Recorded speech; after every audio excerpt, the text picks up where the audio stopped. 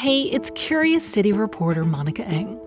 Almost exactly a year ago, Curious City was part of a live show at the Goose Island Brewery to celebrate Chicago on what they call 312 Day. You know, March 12th, get it? As part of that event, I answered a question about the history of some of Chicago's music venues from singer-songwriter Andrew Bird. He got his start in Chicago, and you might recognize his music here. Half empty, half full, cup runneth over. It was the last live event I did that year, just days before the city shut down for the pandemic. So on this one-year anniversary of that show, when so many of us are longing to connect at a live venue again, we're going to give you a taste of what that show was like back at a time when we could still gather and celebrate the city together. Times I know we'll have again one day. That's all coming up.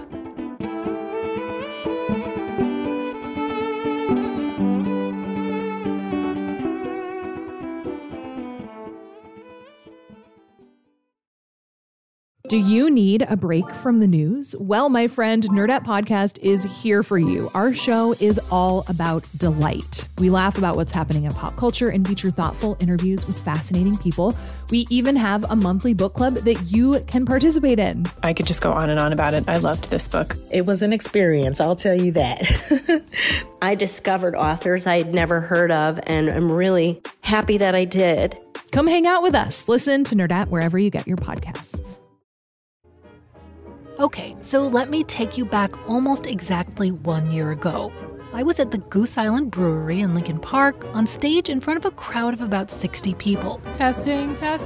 All right. This was pre-lockdown, but something called the coronavirus was starting to close in on the city, and I admit it felt weird to be there. If you're going to cough, move out of the way and use your elbow. And it feels crazy in retrospect, but at the time, lots of us didn't fully understand how COVID worked and how bad things were going to get. So we went on with the show. This may be my last event and yours for a while, but let's have fun. The gist of the night was that we were going to do a kind of celebrity Curious City question with musician Andrew Bird. He's famous for his violin, heavy folk pop, and prodigious whistling, and he was curious about the history behind some of the venues he's played in Chicago. So I went through his list of venues, and it was long because he's played all over the city, and I focused in on just three: the Civic Opera House, the Metro, and the Hideout. Because they all have these fascinating backstories. So I'm going to answer his question live for you with a little slide presentation. I learned how to use PowerPoint. And then Andrew's going to play some songs, and everything's going to be great. And even if we don't have time for the whole show here, we can give you some of the tastiest bits from the event, along with the coolest facts I learned while reporting this question. So get yourself a drink, maybe grab a comfy chair, close your eyes, and imagine yourself back in your favorite club, where I know you are generously tipping the staff. Here we go. Please welcome to the stage, Andrew Bird. Welcome, Andrew. Hey. So what got you interested in some of these venues in the history? For most of my 20s, I was a local musician here in Chicago. I didn't really start touring nationally, internationally till a bit later, so it was like several shows a week with different bands playing. First, like when we were coming out of school at Northwestern, it was Morseland and Elbow Room and Beat Kitchen. I remember and that. And, aspiring up the local music ladder to, hopefully someday play the Metro. And that was kind of my universe. And eventually worked up to playing the Civic Opera House, which was a big thrill. That was a while back still. But, I've heard anecdotes over the years, but I've never really done a deep dive. Well, like you're gonna get a deep dive, and you're gonna get some special secrets that not many people know. The first stop on our deep dive is the Metro, that venerable concert hall just north of Wrigley Field where Andrew Bird once dreamed of performing. The Metro's been a hub of the Chicago music scene since the 80s, but our story starts way before that. Well, the building that is now home to Metro originally was built and opened in 1927. This is Joe Shanahan. He owns the Metro, and he says that back in the 20s, the building was a gathering place for Swedish immigrants, one of the biggest ethnic groups in the city at the time. It was known as the Ring Lodger Number 8. And from what I understand, it was something they referred to as a svithad, meaning a Swedish fraternal club that gave services to the community. There were dozens of svithads in Illinois, but this fraternal lodge was a little different because it was also a public money-making building. When it was built in 1927, it had a 1,200-seat auditorium, 2 meeting halls, a kitchen, dining room, 8 stores, and an arcade that ran right through the building from Clark to Racine. I've also seen membership photos from the Svithad days, and man, I wish radio had pictures, because these guys are dressed up like they're headed to Middle Earth. They're wearing wigs and wizard robes, and they're packing swords, spears, and scepters. So what were they doing in there? I talked to Arlene Lindell to find out. She's the secretary-treasurer of one of the last remaining Svithads in the area. It was just a support system. There's a lot of meetings. They have an opening. They have a closing. We have a ritual song. We have an initiation of new members once a year. It's ritual. We don't talk about our ritual, but no, it's nothing scary. Okay, nothing scary.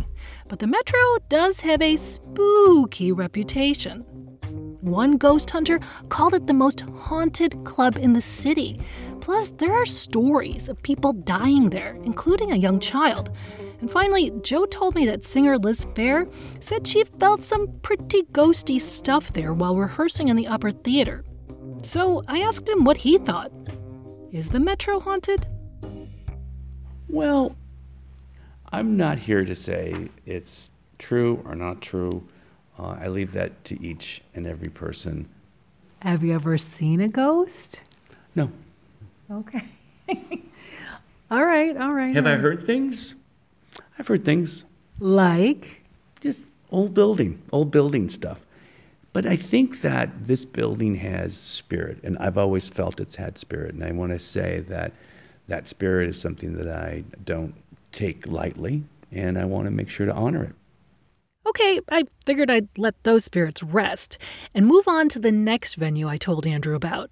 It's the Lyric Opera House downtown on Wacker Drive. So to learn about the Lyric Opera House or the Civic Opera House, you can call it either one, I talked to a guy named Drew Smith, who is kind of their historian there. Yes, so the Lyric Opera House was originally called the Civic Opera House and was built in 1929.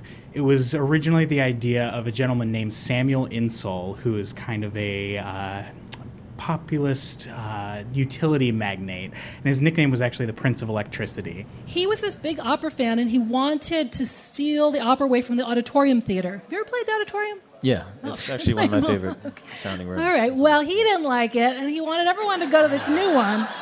So he hired some architects. And they went all around the world to research opera houses, but come back to Chicago and build something that was wholly unique to this city. And what they came up with was the Civic Opera House. The Opera House building is a huge limestone Art Deco skyscraper with a 45-story office tower and 2 wings. It kind of looks like a big armchair. Now, the history of this place is pretty well documented, but there are also a bunch of super fun rumors about it. My favorite is that it was built to look like a throne with its back to City Hall, the Auditorium Theater, and New York, because the Prince of Electricity was supposed to be mad at all of them for not respecting his singer girlfriend. I love the rumors and I love the stories, but most of them are false, including that one.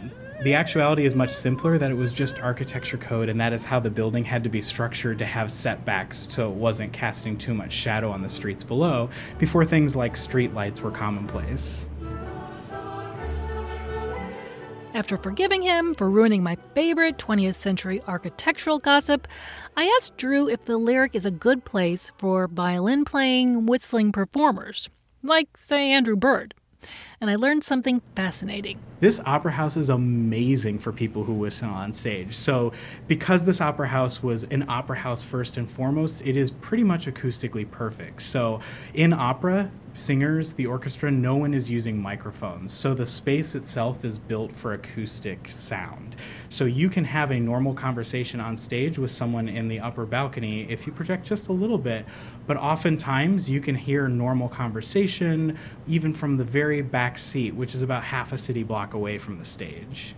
And Andrew told me the sheer size of the opera house, it made a big impression on him when he first performed there. The audience is so far away that you feel a little disconnected. The first show, I played 2 nights there, and the first show I was trying so hard to exert the energy into the room to kind of connect with the audience that I, on fake palindromes, towards the end of the song, I kind of thrust the violin up in the air like this. But I was standing on the cable, and it kind of snapped out of my hand and slammed against the floor and broke into 2 pieces. Very rock and roll. Yeah, there was, an audible gasp in the room, and then total silence, and then I just okay, the worst has happened. So I just picked up a guitar and played the last song. Because like they say, the show must go on. And it will after a quick break. When we return, Andrew and I head to the third and final stop on our deep dive of Chicago music venues. See you in a minute.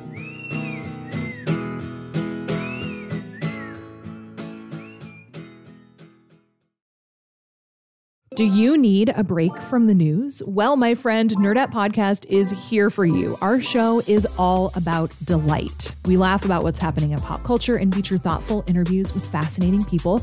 We even have a monthly book club that you can participate in. I could just go on and on about it. I loved this book. It was an experience, I'll tell you that. I discovered authors I had never heard of, and I'm really happy that I did. Come hang out with us. Listen to Nerdette wherever you get your podcasts. And we're back. So the last venue on our list is the Hideout. It's a little neighborhood bar with a small stage in the back, tucked away in a historically industrial area of Lincoln Park. To find out more about the Hideout's history, I sat down with co-owners Katie and Tim Tutton. And with these two, sometimes it's better to just let them talk. Okay, so and that's another continuity. So, starting in the beginning. Okay. This building was built definitely before 1871. It's a balloon frame house. It was literally built by working class people, all right? It was likely built by Irish immigrant workers who needed simple housing close to the huge steel mill in the area. They believed that it was a 48-hour house, which meant that working people that worked on Fridays and Saturdays, they would collect all the wood for a couple of weeks. They'd get all the material together, and then, usually on a Saturday morning early, they would frame it out, pop it up, and roof it by Sunday night. So they build it in 48 hours. And those are houses that were on land that they actually didn't own. And those houses would be able to stay there until the company or the police or whatever came around at some point and said, you got to move this house. And around the turn of the century, that's what happened. At the time, an Irish widow named Anastasia Meany owned the house. So she got together some money, bought a piece of land across the street, and enlisted the help of some friends. And they literally picked up the Hideout and carried it across the street.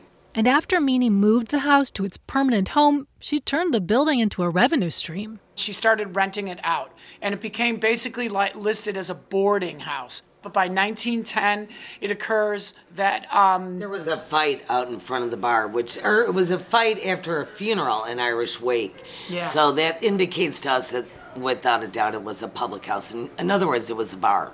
Yeah, so it was basically a boarding house that had now become a party house, all right? And that party went from 1910 to 1934, which means it went through the Roaring '20s and the Prohibition. Back then, mobsters controlled the flow of alcohol, and the Hideout was in gang territory. First under the Irish North Side Gang, then the South Side Chicago outfit took over. And you can see evidence of all this gang activity in the building's design. The front door when you come in was the same size door that it is now, but then the second door that you come in was only 20 inches wide, okay? And it was low. the really low. Really low. And that is because back in the day, you never wanted two gangsters to rush into a bar. You wanted it had to be small enough for one guy, and even small enough so a big guy couldn't get in fast. The Hideout had several owners over the years, but it pretty much always catered to working class people. In the 80s, Tim and Katie bought the bar with two friends and kept it going as a neighborhood institution. Eventually, they'd build a stage in the back room and host some of Chicago's biggest names, like, for instance, Andrew Bird. The Hideout became our home base. Like, I actually lived upstairs. When I moved out to the country and was living in a barn in Western Illinois, and I had a studio out there, and I couldn't afford two places, so I slept upstairs with Thundar the cat. It's pretty small, and it was not that it's that nice now, but it was not nice then. But they would have to lock me in, which I think was pretty illegal to do. Oh. Yeah. All right. Today, do you guys know what's going to happen around the Hideout? Do you know what big mega development is happening? Lincoln Yards. So these guys, they're not happy about it either. And Lincoln Yards is a huge and controversial development project that includes houses and stores and essentially creates a new neighborhood along the north branch of the Chicago River. Katie and Tim were some of the city's most vocal opponents during the hearings on the project, and today they vow to keep their tiny 150-year-old building going, even when they're surrounded by skyscrapers. Here's Tim. Chicago is about continuity and connection. It is about neighborhoods. That's what we are. That's what we started as, right? This building was built, a Hideout, right? Family and friends built it. They sustained it through the wars and the Depression and everything. And the beauty of the modern era, of the 21st century, is that our small owner-operated clubs are authentic, but instead of being discriminatory, we're inclusive. So now you get Grandpa's Bar without the racism, without the sexism. Now, the authentic old spaces are really opened up, and we all get to enjoy them, and that's really what people want. It's like neighborhood places that are small and intimate and owner-operated and creative, but that are also inclusive. Of course, these days, lots of people aren't going to bars or going out to see live music like they used to, no matter how authentic or inclusive the venue might be. And I don't know about you, but I miss all that stuff a lot. So while we're still stuck at home, I thought I'd leave you with the final act of our evening with Andrew Bird. All right. So, Andrew, would you like to start playing some music? Sure. He played a few songs for us that night, and he closed out the set with a number called Don't Be Scared. So until the day when we're all able to gather again in a neighborhood bar, a concert hall, or a decadent opera house, I hope this helps.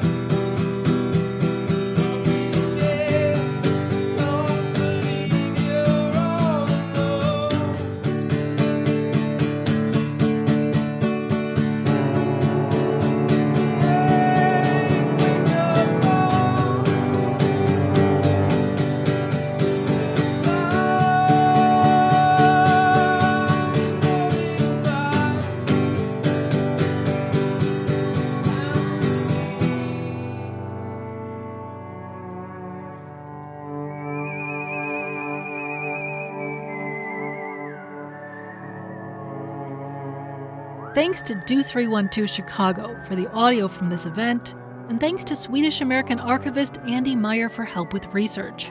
Curious City is produced by Stephen Jackson and Joe Dussault and edited by Alexandra Solomon. Our digital producer is Maggie Civet, and our multimedia intern is Natalie Dahlia. Curious City is supported by the Conant Family Foundation. I'm Monica Eng. Thanks for listening, and see you next time. Before we start the show, we here at Curious City want to let you in on a little-known fact about WBEZ. 89% of all our funding comes from community support, including contributions from curious listeners like you. If this program has changed how you see Chicago, please consider supporting this program at wbez.org/curious. Thank you.